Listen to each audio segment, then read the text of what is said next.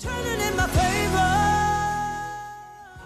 Welcome, and thank you for joining this week's podcast with the Archbishop Nicholas Duncan Williams. In this engaging sermon message, the Archbishop reveals the life-changing breakthroughs experienced by nations and people through effectively activating the secret weapon of prayer and fasting. Discover deeper tools of prayer at this year's Global Prayer Summit on the 13th to the 16th of July in Maryland. Register now at ndwministries.org. Know today that this is God's word of revelation for you. Be empowered as you listen. The secret weapon. The secret weapon.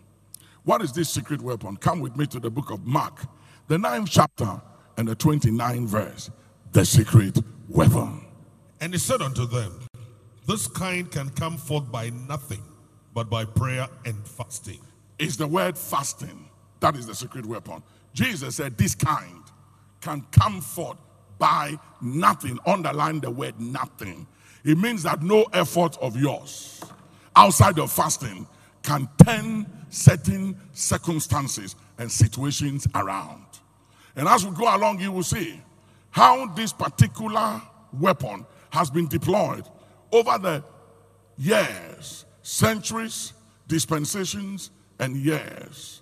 And it has always worked, even for unbelievers who deployed it, because of the power of faith and how God set it up for the benefit of humanity. That there come a time in all of our lives where we are confronted with circumstances and situations we can't make sense of. Because most of these things are controlled by demon spirit. The Bible says in Ephesians 6:12 that we wrestle not against flesh and blood. We wrestle not against flesh and blood, but against principalities and against powers, against the rulers of darkness of this world, and against spiritual wickedness in high places.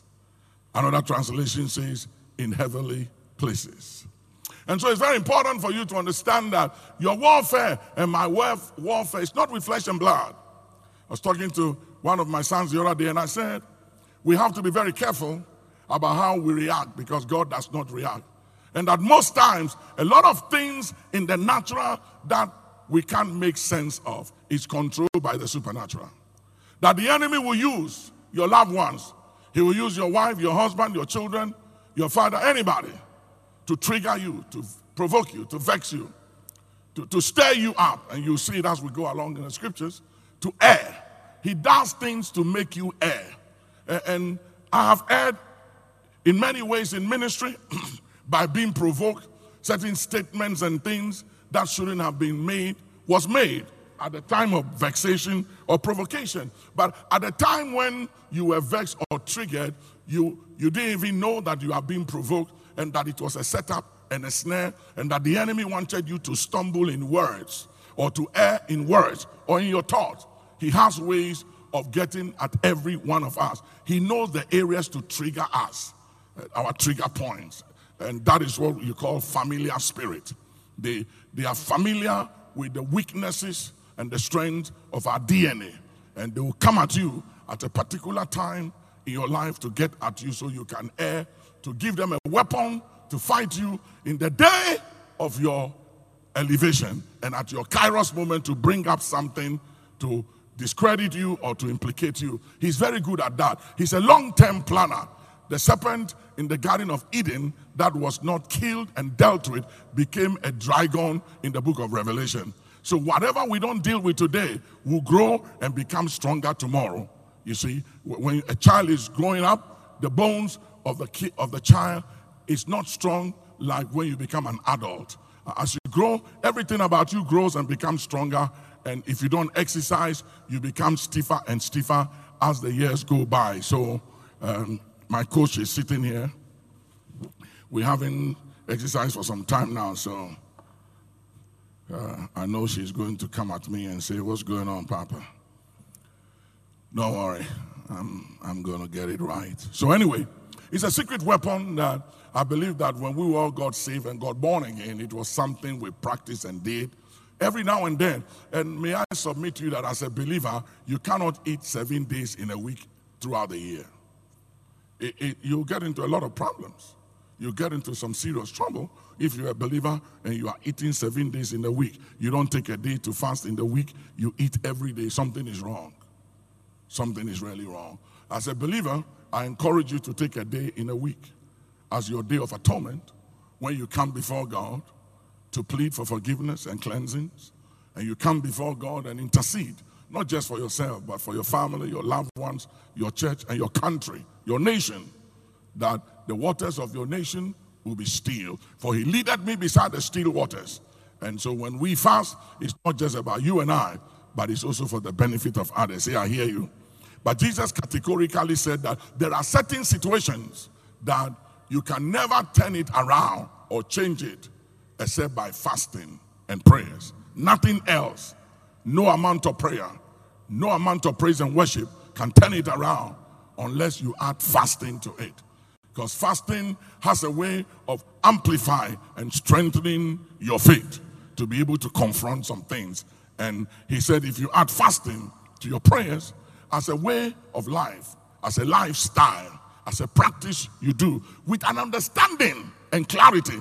Because you see, you can do it without the understanding and clarity and having faith in what you are doing. It will not work for you. You must have faith in it. You must have understanding of what you are doing.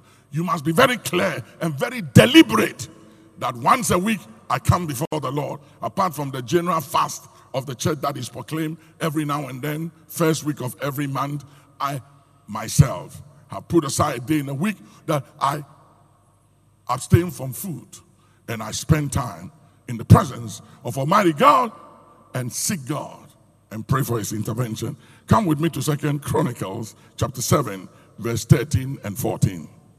If I shut up the heavens that there be no rain, or if I command the locusts to devour the land, or if I send pestilence among my people, if my people which are called by my name shall humble themselves and pray and seek my face and turn from their wicked ways, then will I hear from heaven and will forgive their sin and will heal their land. So that word, if my people which are called by my name will humble themselves, that word humble themselves stands for fasting. That word humble is for fasting. And if you look at the pestilence and the famines across many nations in Africa, it's very clear that something is very wrong. Now, God said, if I shut the heavens and if I bring judgment or pestilence to the land and you fast, that means you humble yourself. One of the ways we humble ourselves is fasting. It's a weapon and it's a way and a pattern and a protocol that God has put in place over the years and the generation. And the Jewish people have respected the Day of Atonement, which is the day to humble themselves, afflict themselves, and fast and pray for 3,500 years. They call it Yom Kippur. And they've honored it, kept it all these years and the generation. Now I want you to understand something here, that this is one of the ways that you and I can humble ourselves before Almighty God and to say, God, you blessed me. You favored me. You've given me access, connections, and influence, but I still need you. That irrespective of where I stand in society and who I am and the favors and the access you've given me, I still need you. Lord, I need you. God wants you and I to recognize our need of him. That it doesn't matter how blessed we become, that we still need him. And that he is the source of power, connection, favor, deep pocket, whatever it is that you are and you ever be. God wants you and I to acknowledge the fact that he is our source and nothing else. And that we need him no matter what. We always need him. And at the time of fasting, it's a time when we proclaim our need of Almighty God and seek him for his intervention to deal with things that only God can address. And may I submit to you that when it comes to things that are spiritually motivated, things that are controlled by unseen forces, there are things in this world. There was a madman in Kumasi, and in the afternoon, he was carrying this lamb in the afternoon, carrying a lamb. And somebody said, what is wrong with you? Why are you carrying lamb in the afternoon?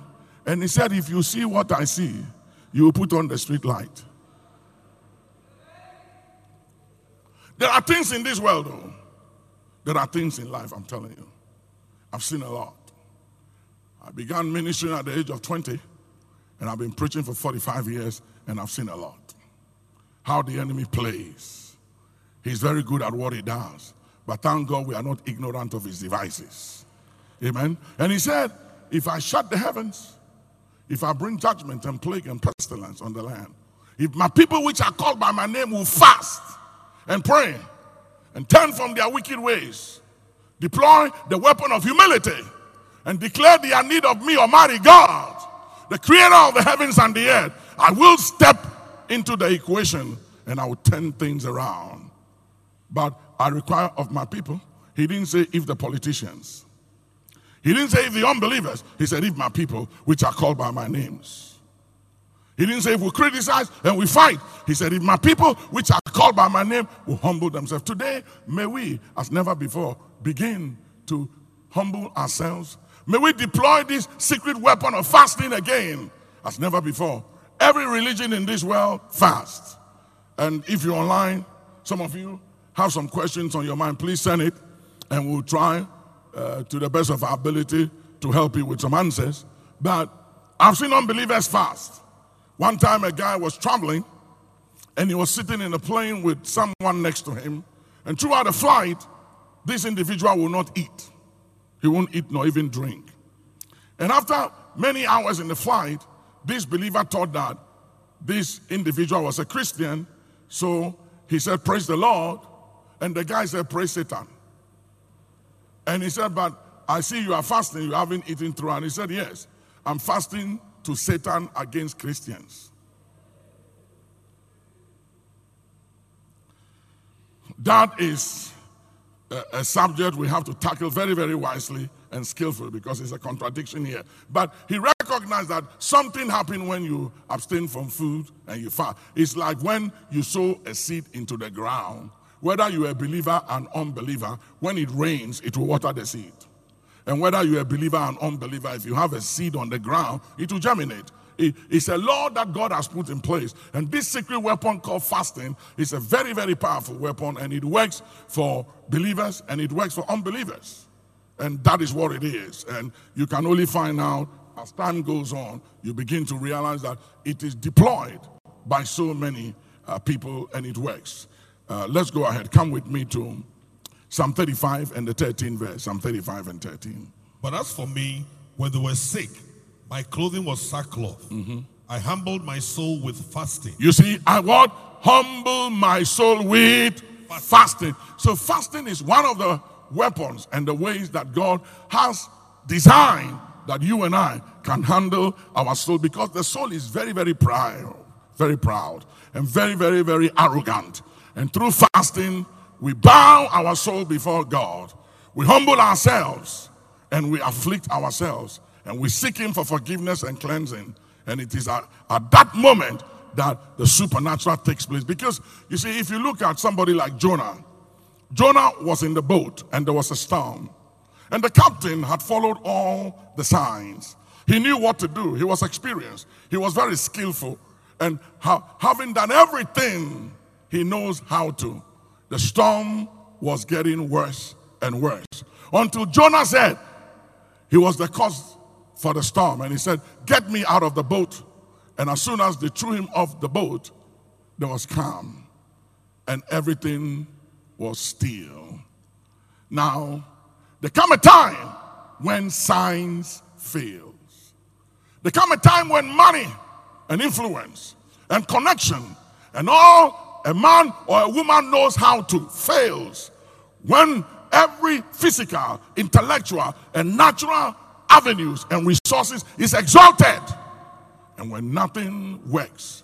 It is at that moment that men and women must be humble enough to realize that there is a possibility that there is something beyond what the eyes can see responsible for what's happening. Something is going on behind the scenes. And again, like I said, you cannot solve a spiritual problem with physical capabilities. It won't work. It won't work.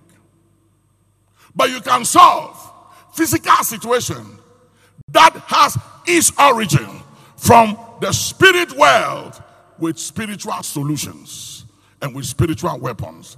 The other day, Paul said in 2 Corinthians 10, from verse 2 going, he said, though we walk in the flesh, though we are but men like anyone else, the weapons of our warfare are not carnal, but they are mighty through God to the pulling down of strongholds. Mighty weapons through Adonai. Mighty weapons through God to the pulling down of strongholds and bringing into captivity every thought and every imagination to the obedience of Christ. That is what I'm talking about. And when we fast, in moments and in times of crisis and challenges, the forces responsible for a lot of the things going on in the natural, we gain the upper hand over them at a time when we humble ourselves before Almighty God and say, we have no strength of our own. This is beyond our natural and intellectual capabilities. I need you, Lord. It is at that moment that strength comes from on high, and we are able to subject and bring into captivity everything that exalted itself above the knowledge of God. I submit to you today, deploy this secret weapon with clarity, with understanding. Be very deliberate about it. It is not a ritual, but it's something that is required of you and I, that if we do it and do it properly and we do it well, we'll always see results and a turnaround. See, I hear you. Matthew chapter 4 verse 2. And when he had fasted 40 days and 40 nights, he was afterward an hungered. So this is Jesus, the Son of God himself. God in the flesh. He fasted for 40 days and 40 nights. And after his fast, he was hungered. He was hungry. The Bible didn't say he was thirsty. He was hungry, not thirsty. Which stands to reason logically that he drank water. So it's very, very important that when you are fasting, you must drink water so you don't get dehydrated. You must drink water to flush things out of your system. Now, you can also fast without water, but most times fasting without water is an act of supernatural empowerment. And it's not always that way. So you be very, very careful that you don't say, I'm going to dry fast, I'm not going to drink water. You don't have to go that far. Fasting simply has to do with abstinence from food for spiritual purposes to give your undivided attention to God. And so please keep that in mind. Let's go ahead. Matthew 18:4. Whosoever therefore shall humble himself as this little child, the same is greatest in the kingdom of heaven. So again, you see that through fasting, we humble ourselves, and humility does a lot and goes far where God is concerned, whenever we humble ourselves and realize our limitations as human. That is what provokes God to act on our behalf. Ezra 8:21-23. Then I proclaimed a fast there at the river of Ahava. Look at it again. I proclaim a fast. So the New King James says that we might humble ourselves before our God, to seek from him the right way for us. Underline the word the right way. He was asking for clarity and direction. Now look at it. To seek from him the right way for us and our little ones. You see, for us and our little one. So it wasn't just about the parents. It wasn't just about him, but for our little ones. So we can fast, pray, intercede, stand in the gap for others, for our children, our wife, our husbands, our loved ones, our friends and family. We can stand in the gap through fasting for country, for the nation that God has given unto us, for the good of country, for love of country. We can fast, abstain from food, stand in the gap to pray for the healing of our economy, for the recovery of our economy. You see, let me tell you something. You can't effectively intercede for people you hate and you don't like.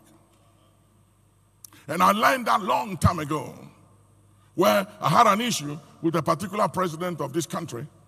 And I was praying a lot for the country, but I wasn't praying for him. And the Lord said to me, what is wrong with you? You are praying for the aircraft, but you're not praying for the captain that is flying the aircraft. And he said, the reason why you're not praying for him is because you have an issue with him. So cleanse your heart.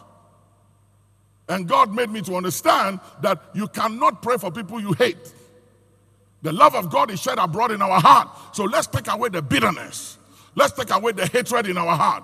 And I tell you, if you remove the hatred in your heart and you pray for them out of love, God will fix the situation. God will fix the relationship.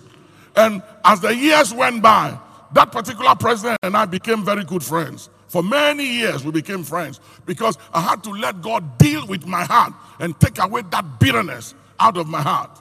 You know, Nelson Mandela said something when he was asked to go home after being in prison for 27 years. He said, I realize that as I stand at the door to my freedom, if I don't let go my bitterness, my hatred, and my unforgiveness, I will walk through this door to freedom and I'll still be in prison. Do you know that there are so many people who are imprisoned by their past? They are imprisoned by their yesterday. And they are not moving in this world. They are not moving in life because they keep referring to the past. They keep referring to yesterday. Paul said something the other day. He said, this one thing I've learned to do, forgetting the mistakes, the errors, and the triumphs of yesterday. And he said, I press towards the mark of the high calling of Christ that is before me. Unless you give up the past, unless you stop talking about the past, unless you stop referring to the past, unless you stop reminding your husband and your wife and everybody about yesterday, you are a babe. You are not growing up. You are not maturing. And you never have the victory. You never move forward. You'll be a slave of your past. I pray that if you are a slave of your past, I declare you acquitted and discharged. Be released unconditionally from the pains and the bitterness of the past. Move on with your life. Unforgiveness is like drinking poison and expecting the one that hurt you to die. That's what unforgiveness is. You're taking the poison and you're expecting the one that hurt you to die whilst you taking the poison. You got to let it go. You can't dwell on it. Go ahead to seek the Lord for our little one, for the right way. And all our possessions. Possessions. For I was ashamed to request of the king an escort of soldiers and horsemen to help us against the enemy on the road. Because we have spoken to the king, saying, the hand of our God is upon all those for good who seek him. But his power and his wrath are against all those who forsake him. So we fasted and entreated our God for this, and he answered our prayer. He did answer. God answers prayer. But he said, you must add fasting. That after you've done all that you know how to, add fasting to it. And when you fast 1 or 2 times, don't just believe that after fasting 1 or 2 times, things have to turn around immediately. Don't have that kind of attitude. I was saying in the first service when I lived in America for 8 years, after some adversities of my life, I moved to America and I stayed there for 8 years. Those were very trying times in my life. Very difficult times in my life. And I decided I was going to embark on fasting and live a fasting life. And so week after week, I fasted every week. I took a day or 2 and fasted, sometimes 3 days. And I traveled all across the United States of America, preached in mega churches all over the place. And the Lord was faithful. He kept me and the family throughout those trying and difficult times. I looked up to him and I said, my eyes are upon you. Remember, Lord, that I come from the jungles of Africa.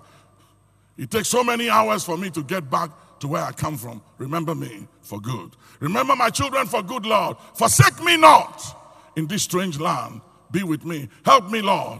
Guide me. Be my shield. And he kept me. And he showed me great favor. And after 8 years, he brought me back home better than before.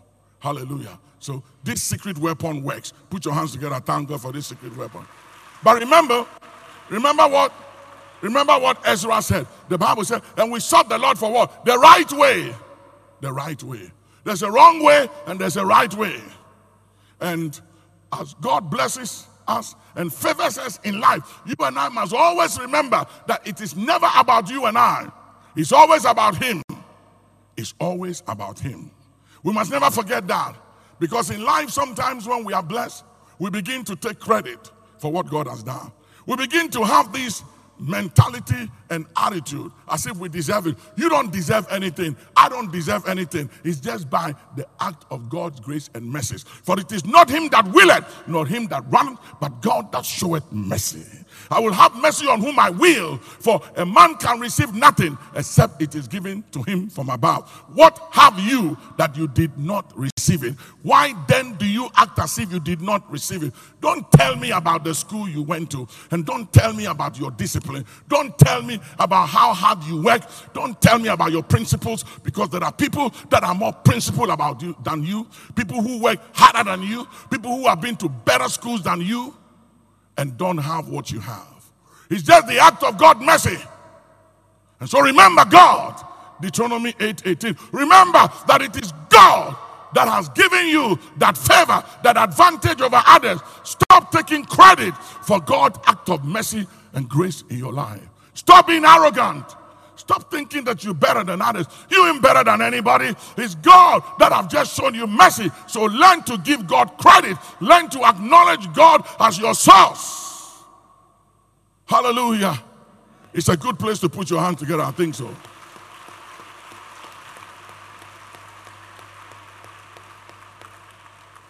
And there's a reason, you see, that he may establish his covenant, even as he swore unto your fathers. Amen. Even as he promised your fathers until this day. And so there's a reason why you are blessed. Joseph, when his brothers came to Egypt to buy food, they didn't realize that it was Joseph. And when he revealed himself to them, that I am Joseph whom you betrayed and sold into slavery, they were very worried. They were afraid, and they believed that it was time to pay back. It was payday. And Joseph said, don't worry about what you did. You meant it for evil, but God turned it for good.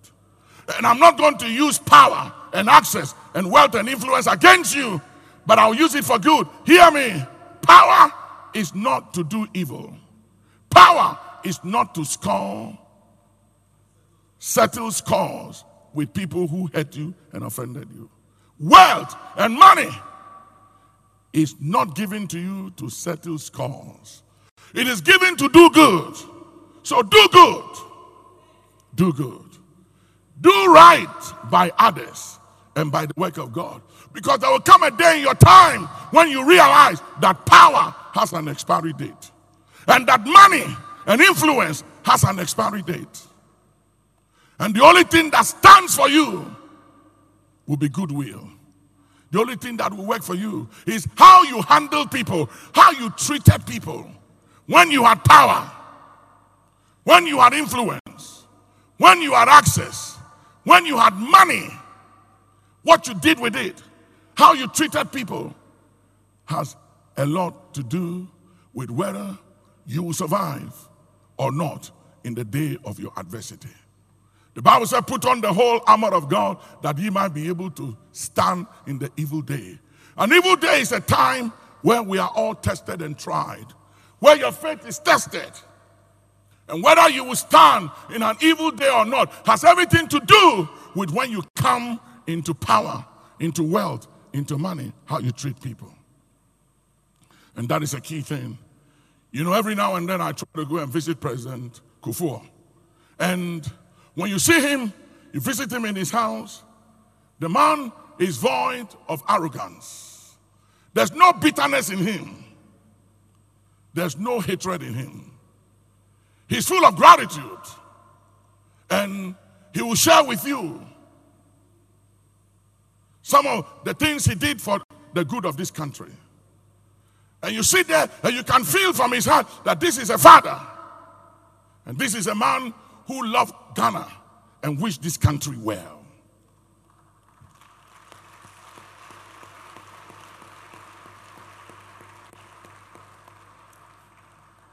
And the only reason why I love him and I always go check on him and visit him is because when he had power, he didn't use power to hurt others. He didn't use power to kill. He didn't use power to destroy. He used it for good. He did right by others. He did right by others. And that is a very powerful thing. It's a very powerful thing. We must never forget the good that people do. And for those in power and for those with influence, money, and access, please do good and please do right by others. Because wealth, money, influence has an expiry date. During the time of the pandemic, we saw on social media how people in Italy were throwing money away on the streets and nobody would steal and pick those monies. Because it came to a time when men and women realized that money has limitation and that with all the monies they have, they could not breathe. They cried, can't breathe, can't breathe, can't breathe. And money was silenced on that day, and money couldn't deliver, and money could not talk on that day. Then they realized that all is vanity. I pray that in the time of your elevation, when it is well with you, that you will still be a human being. You will still maintain the common touch. And that is very, very important. I wish I could mention everybody's name, but there are so many people that I wish I could mention their name, that I've watched them over the years with power, with wealth, with influence at the marketplace, in politics, other things, that have always maintained the common touch. And that is what attracts me to certain people and makes it very difficult for me to walk away from people that have learned to treat human beings as human. Please deal with people as human, no matter who you become. And if you don't know, check the Saddams who find themselves in a hole with money that couldn't deliver them. And the Gaddafis in a hole, loaded, deep pocket with billions who could not help them. Please be humble. Don't be too arrogant. Don't begin to have issues with the church and leadership because you are in a good place. Don't do it. Because you can lose whatever position you find yourself in. You can lose whatever connection you have today. It doesn't matter the properties you have, the investments you've made. It's just a matter of time. Time changes. So be humble.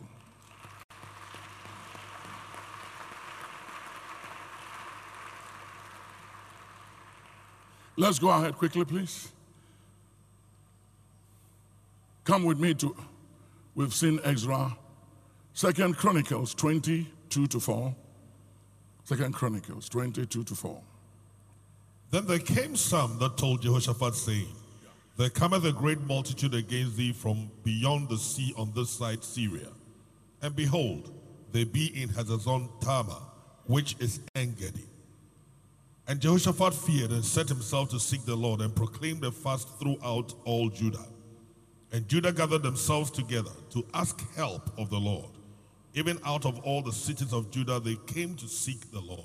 You see, and if you look at the scripture as we go along, you realize that as a result of the proclamation of the fast, seeking God and saying, God, this army is too strong for us.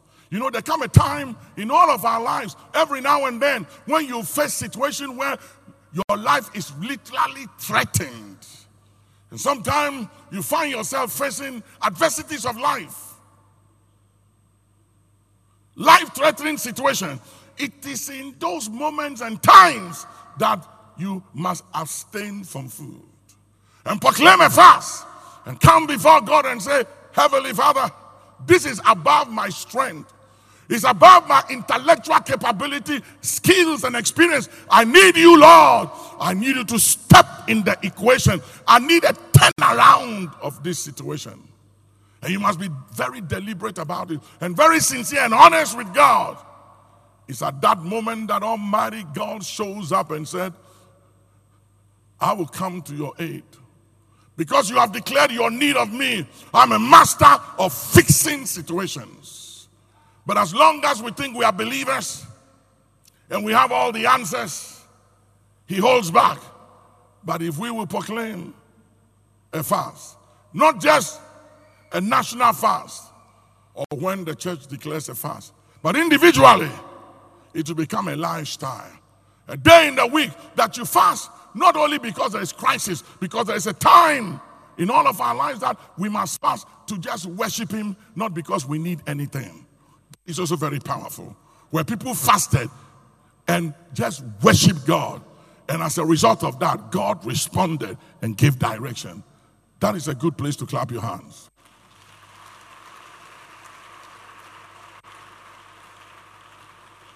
Can you imagine the kind of church we'll have if everyone hearing the sound of my voice online and in the house takes a day in a week to fast?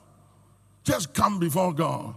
And that every week somebody is fasting, somebody is praying, somebody is coming before the Lord on the behalf of the families, the tribes, the church, country. God will do mind-blowing things. And I think we should do it. Put your hands together. Let's thank God for that.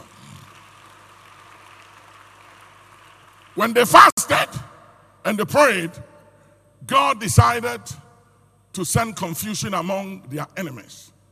And the enemies that came against Israel, they turned on one another and destroyed themselves. Today I make a decree by divine authority. From the throne room perspective, from where all authority over heaven and earth is derived, let there be confusion in the camps of our enemies. Let their tongues be divided. Let their ranks be broken. Let them turn on one another. In the name of Jesus, put your hands together. Say yes.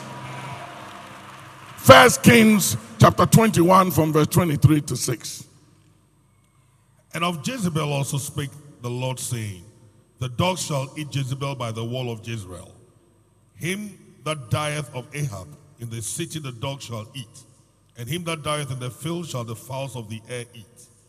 But there was none like unto Ahab, which did sell himself to work wickedness in the sight of the Lord, whom Jezebel his wife stirred up. And he did very abominably in following idols, according to all things as did the Amorites, whom the Lord cast out before the children of Israel.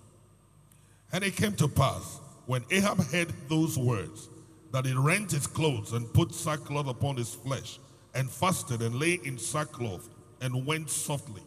And the word of the Lord came to Elijah the Tishbite, saying, seest thou how Ahab humbleth himself before me?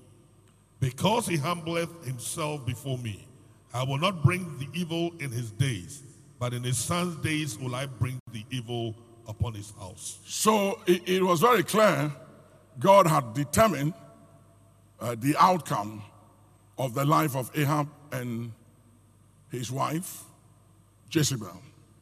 The verdict was determined of what shall become of Ahab and of Jezebel, the wife. Jezebel was very arrogant and prideful, decided that she wasn't going to humble herself. And when Ahab heard the verdict, he decided to humble himself through fasting. And he fasted and prayed. And though he had done evil than any king of Israel before God, provoked God by the provocation of his wife. The wife provoked him. I was telling a son the other day, I said, let me tell you, son, anytime you are triggered, anytime you are provoked, try not to react. Because most times the enemy can trigger you and provoke you to say something, to do something, to ensnare you and to trap you and set you up. And it's a temptation we all face and go through as leaders, that every now and then you find yourself in a situation where you are provoked, triggered to say something, make statements that are unnecessary, that will become a trap and a snare to you in the future. And I pray that the moment in your life that you are triggered and provoked, that you won't err, that you will not sin. Say amen. And so Ahab fasted, humbled himself through fasting. And the Lord saw what he did and said, the evil verdict that I had determined to come upon Ahab, I will avert it and wait for the time of his sons. And that was another mistake Ahab did, because he should have interceded for his sons. He should have interceded. And that was one thing David did for Solomon. He prayed for Solomon. And he said, let Solomon have dominion from coast to coast. And he said, let prayers and intercession go up before God for him day and night. And let the gold of Sheba be given unto Solomon my son. He interceded for his children. And that is one of the things that is required of us fathers and parents. That irrespective of what our children do, that we owe it to God and to eternity and posterity and to history to intercede for them and to pray for them and not to curse them. But Ahab was just interested in his time. And he didn't care about generations yet unborn. And I believe that if we've ever needed leaders who love country and love generations yet unborn, it's now. We need leaders who have a heart, a vision for country and for future generations that will do things for the benefit of generations yet unborn. Like the Kwame Nkrumahs, who built the motorway, Kotoka International Airport, and so many things, Akosombo, and many things they did that is still speaking today. And so many other presidents have come and gone, and they have also done the best required and expected of them. And posterity and history shall remember them. And that is what life is all about. When we talk about Nelson Mandela, it has to do with the fact that the man was selfless. He was a visionary. He cared for South Africa and for the nations of Africa and the world. And since he left the scene, no one else has been able to match him. How I pray that in your day and in my time, that God will raise up leaders who have love for God and for country, and will do things for the benefit of generations yet unborn. Please put your hands together and say yes. Hallelujah. Look at Jonah. Jonah 3, 5-9. Jonah, the 3rd chapter, from the 5th verse to the 9th verse. So the people of Nineveh believed God and proclaimed a fast and put on sackcloth, from the greatest of them even to the least of them. For word came unto the king of Nineveh, and he arose from his throne, and he laid his robe from him, and covered him with sackcloth and sat in ashes. And he caused it to be proclaimed and published through Nineveh by the decree of the king and his nobles, saying, let neither man nor beast, herd nor flock, taste anything. Let them not feed nor drink water. But let man and beast be covered with sackcloth and cry mightily unto God. Yea, let them turn every one from his evil way and from the violence that is in their hands. Who can tell if God will turn and repent and turn away from his fierce anger, that we perish not? And it is said by historians that as a result of the fast that was proclaimed by the king in Nineveh, that God spared Nineveh for 100 years. Judgment was withheld over Nineveh for that act of fasting. But he said deliberate thing. It has to be deliberate. You must do it with understanding. It must be very clear. You must be very sure about what you are doing, and you have to stop thinking about the time and food and everything. You give God an undivided attention and say, God, I need you to come through for me in this situation. I've done everything I know how to. I need your intervention. Without you, I don't have a solution to this matter. My eyes are on you. This situation is on your hands, and I look up to you.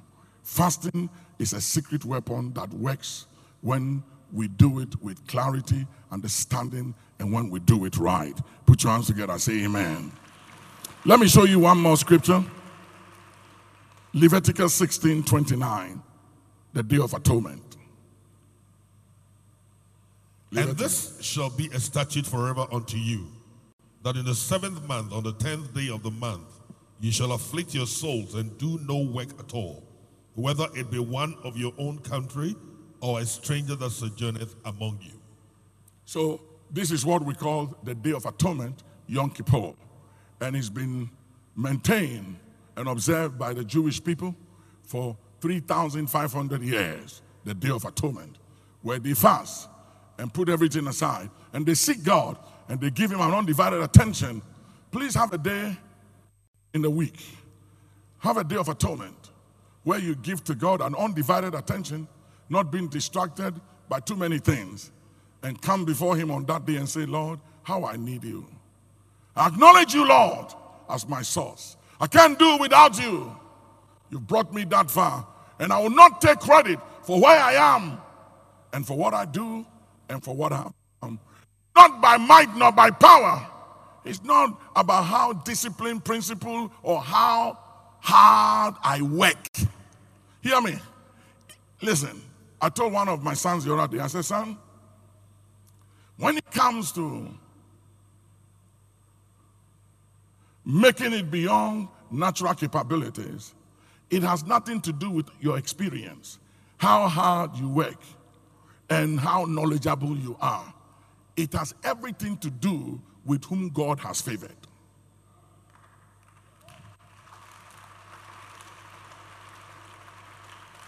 There were better people in Egypt than Joseph.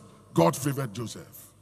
I pray that from today, as you begin to deploy this secret weapon of fasting, that God will begin to favor you beyond your wildest dream. Come on, say yes, somebody. There's something about deploying this secret weapon of fasting, abstaining from food. And I'm telling you, the flesh is very, very, very strong. And the soul is very prideful and arrogant. I eat once a day. And I have to really fight my flesh to come to that place of eating once a day. I have to fight my flesh. And I have to discipline my flesh.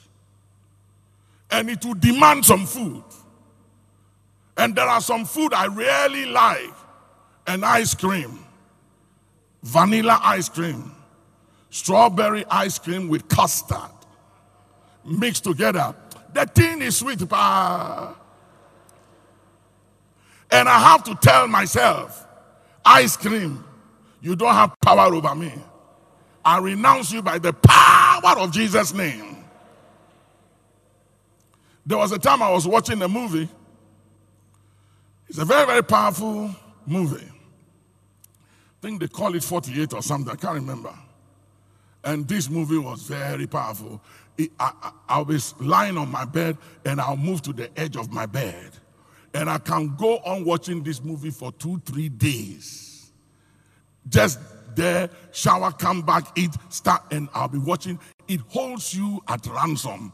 It never ends. So you want to know what happened, and it keeps moving. And then one day I realized that, hey, Osofo, you are backsliding. Oh. I don't pick my phone. My wife will travel, she will call me and I won't pick the phone.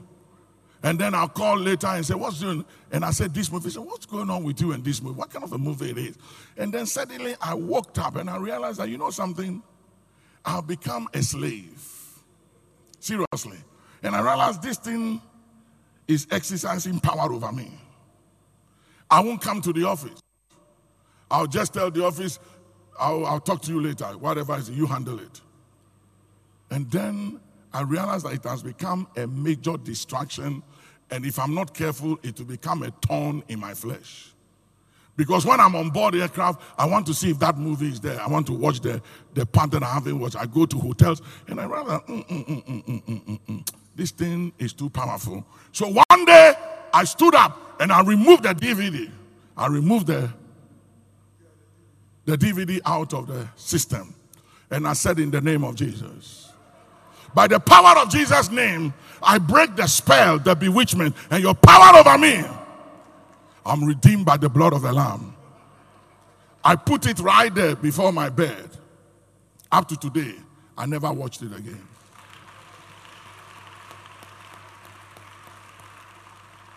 Hear me. As simple as that thing may be, it had me. And as a believer, nothing must have you but God. Nothing. Nothing must have power over you. I switched it off.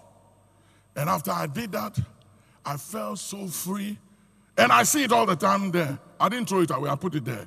I said, I will show you, by the grace of God, that I'm redeemed by the blood of the Lamb. You have no power over me. I know I'm speaking to angels. Nobody here has been tempted by anything. I'm the only sinner among you. It's fine. All of you are angels. But every one of you have something you are struggling with. So don't look at me with that strange angelic look. Come on, put your hands together. Give God praise. Let me show you something that happened during our time, not just in the Bible days, of kings of our world who faced situations and crises, life-threatening situation, national crisis, and they realized that they needed more than intellectual capabilities, that they needed God's intervention, that their national security and their armed forces can't handle it. Like Queen Elizabeth of Scotland said in the 18th century. She said, I am not afraid of all the armies of Europe put together, but I am afraid of the prayers of John Knox. And John Knox prayed and said, give me Scotland or I die. I pray that God will raise up men and women in this country that will say, give me Ghana or I die. Give me Africa or I die. Let that cry be in our heart. That there will be no day in your life that you wake up and you breathe the breath of Almighty God without saying a prayer for your country.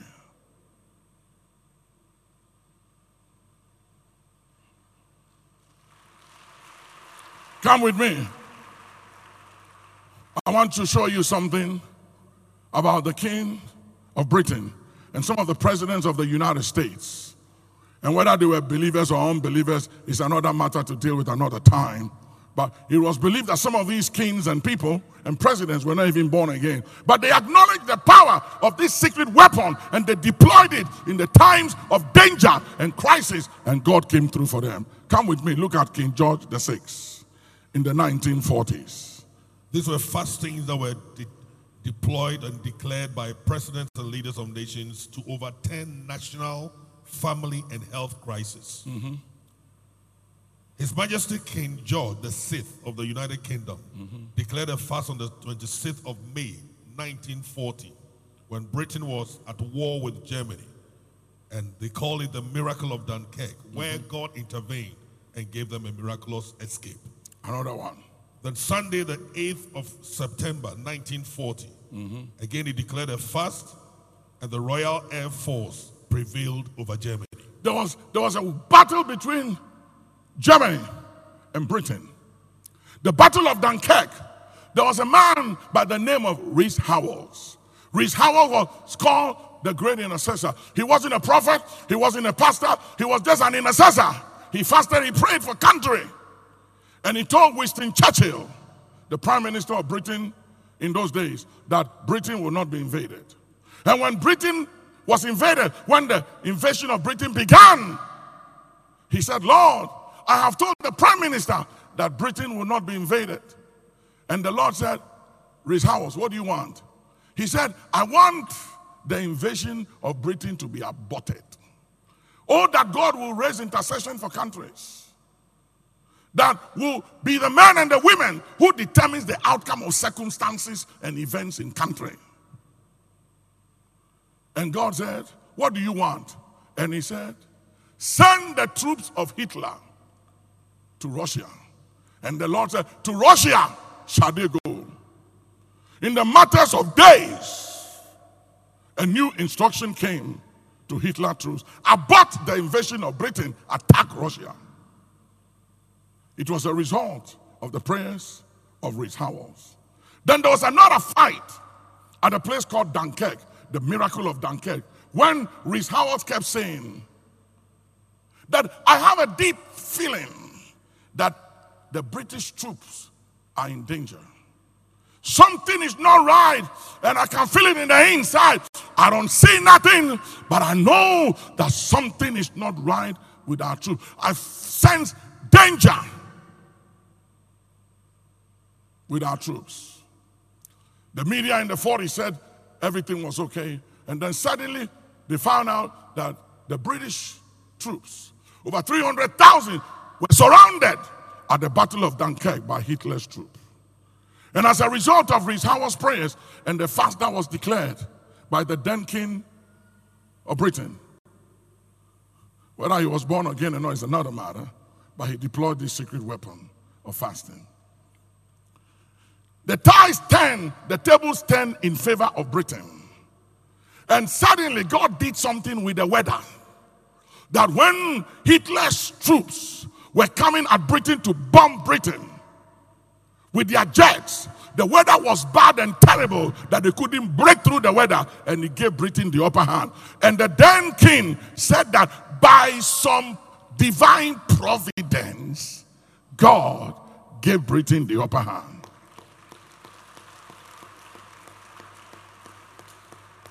Oh, that God will raise up leaders in our time and in our day who will recognize their shortcomings and will recognize when intellectual capabilities and scientific skills and insight is exhausted, that there come a moment and a time when we turn to the God factor of governance of country, where we realize that there is one that is above all, who created the heavens and the earth. Where we realize that the earth is the Lord and the fullness thereof and all them that dwell therein, and that God is the governor among the nations. Oh, that God may give us leaders with humility, who will acknowledge Almighty God, that though they might be mighty, there is the Almighty. Are you hearing me, somebody? Say yes.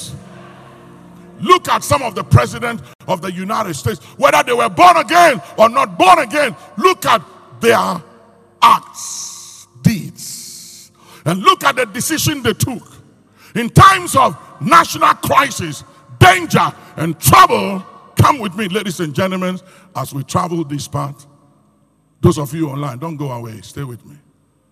President George Washington on June the 1st, 1774, proclaimed a national fast. When British Parliament had declared an embargo on the ports of Boston, and God gave him an upper hand. If you study history, you will see that the embargo was lifted after the fast. Next. President John Adams declared a fast on the 9th of May, 1798, when the U.S. forces were in battle with France, and God gave them an upper hand. Study history, you see it. Look at the dates. Go online, Google, check, you will see. Go ahead. President James Madison on January the 12th, 1815, declared a fast for the safety of the U.S. when they were at war with Britain. You see, these men, like somebody asked me, were they born again? I don't know. I can't tell. But they deployed this secret weapon. They realized that this weapon works. That if you are believer or a non-believer and you plant a seed and it rains, the rain and the water don't know the difference between a believer seed and a non-believer seed. It will water it anyway. And when harvest comes, the believer and the unbeliever that sow will reap anyway. They recognize that this is a secret weapon that God has made available to anyone, that in the time of danger and trouble, when you deploy this weapon and fall upon it, God intervenes in the affairs of men and families and nations. Look at it. President Abraham Lincoln declared 3 fasts. 3 fasts. And somebody said to me, he said, but Abraham Lincoln was not born again. I said, it doesn't matter. It doesn't matter. He recognized that this weapon works. And as a president, and one of the greatest of all time in the history of the United States of America, deployed this weapon in times of national crisis and storm, And it worked. Look at it. The first was on the last Thursday in September 1861 for the restoration of national peace and unity during a civil war. On the 30th of March 1863, he declared And you see, another fast. you know why he kept declaring another fast? Because he realized that it works. Somebody say it works. It works when we do it right. When we are deliberate about it. When we have clarity and understanding, it works. The first time he declared it, and it worked. Then he declared it again. Go ahead. He declared the reason for the 1863 fast was that the people of the U.S. needed to repent as a country. And then the third there was a lot of arrogance and bitterness as a result of the Civil War. Bitterness, arrogance, unforgiveness, stubbornness, pride, hatred for one another. And it was too much. And the president declared that we need to repent as a people, a country, and a nation. We need to turn back to God, humble ourselves through fasting, and stop all this arrogance. In the last few months, from the ages of 30 to 50, so many young men and women have died. Some in their sleep. Some just fell and died. What are you arrogant about? Why are you so prideful? What is it about you? What is it that you have? Even people like the Gaddafis and the Saddams, who were sitting on billions of dollars and sitting pretty, they've died and gone and left it all. What is it that you have that makes you so prideful and arrogant? What is it that you have accomplished? It is only people from a very poor background who have never seen snow before that celebrate snow when they see snow.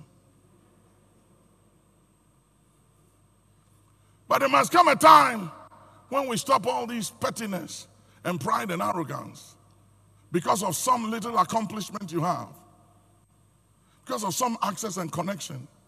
Take it easy. Treat men as men. Maintain the common touch. Do others right. Do good by others. Because there will come a time when the only thing that speaks for you is the good you did by God, His church, and by others. Go ahead. The third was on the first Thursday in August 1864. He did another one again, the third time. And the reason for unity for all who were in authority. There was too much strife in those days according to history. Fightings, conflicts among leaders. And he proclaimed another fast and said we need to humble ourselves as leaders. These fights and conflict is too much. We must come together. We must reconcile. Today as a country and a nation, we are facing challenges. Situations like what happened in those days. How I pray that our leaders will recognize the need of humility through fasting, to humble ourselves, pray for unity between government and the opposition in parliament on both sides of the aisle, that unity will come, that there will be dialogue, that there will be reconciliation. I was telling one of my sons the other day, I said the reason for the wars across the nation is because everybody is right. And when everybody is right, there'll never be peace. Because you can insist on your right and lose your peace. Or you can let your right and pride go and maintain peace. I pray that there'll be unity among our leaders. And that those who have power will recognize the need of others when they have power. That someone else will come one day and how you treat others when you have power, influence, and money goes a long way to determine how you are treated when you don't have it anymore. May we remember that whatever we have and we own is not forever. For the grass withered, the flower faded, but the word of our God shall stand forever. It's only God's word that stands forever. Everything comes and goes. We know you are blessed by that word of God. and look forward to you joining the messages of the Archbishop Nicholas Duncan Williams again. For more information on our events, books, and messages, please visit NDW Ministries online at www.ndwministries.org or call our offices on +1 877 361 5111. Once again, thank you for joining the Archbishop today, and may you continue to experience the life-transforming power of God's blessings.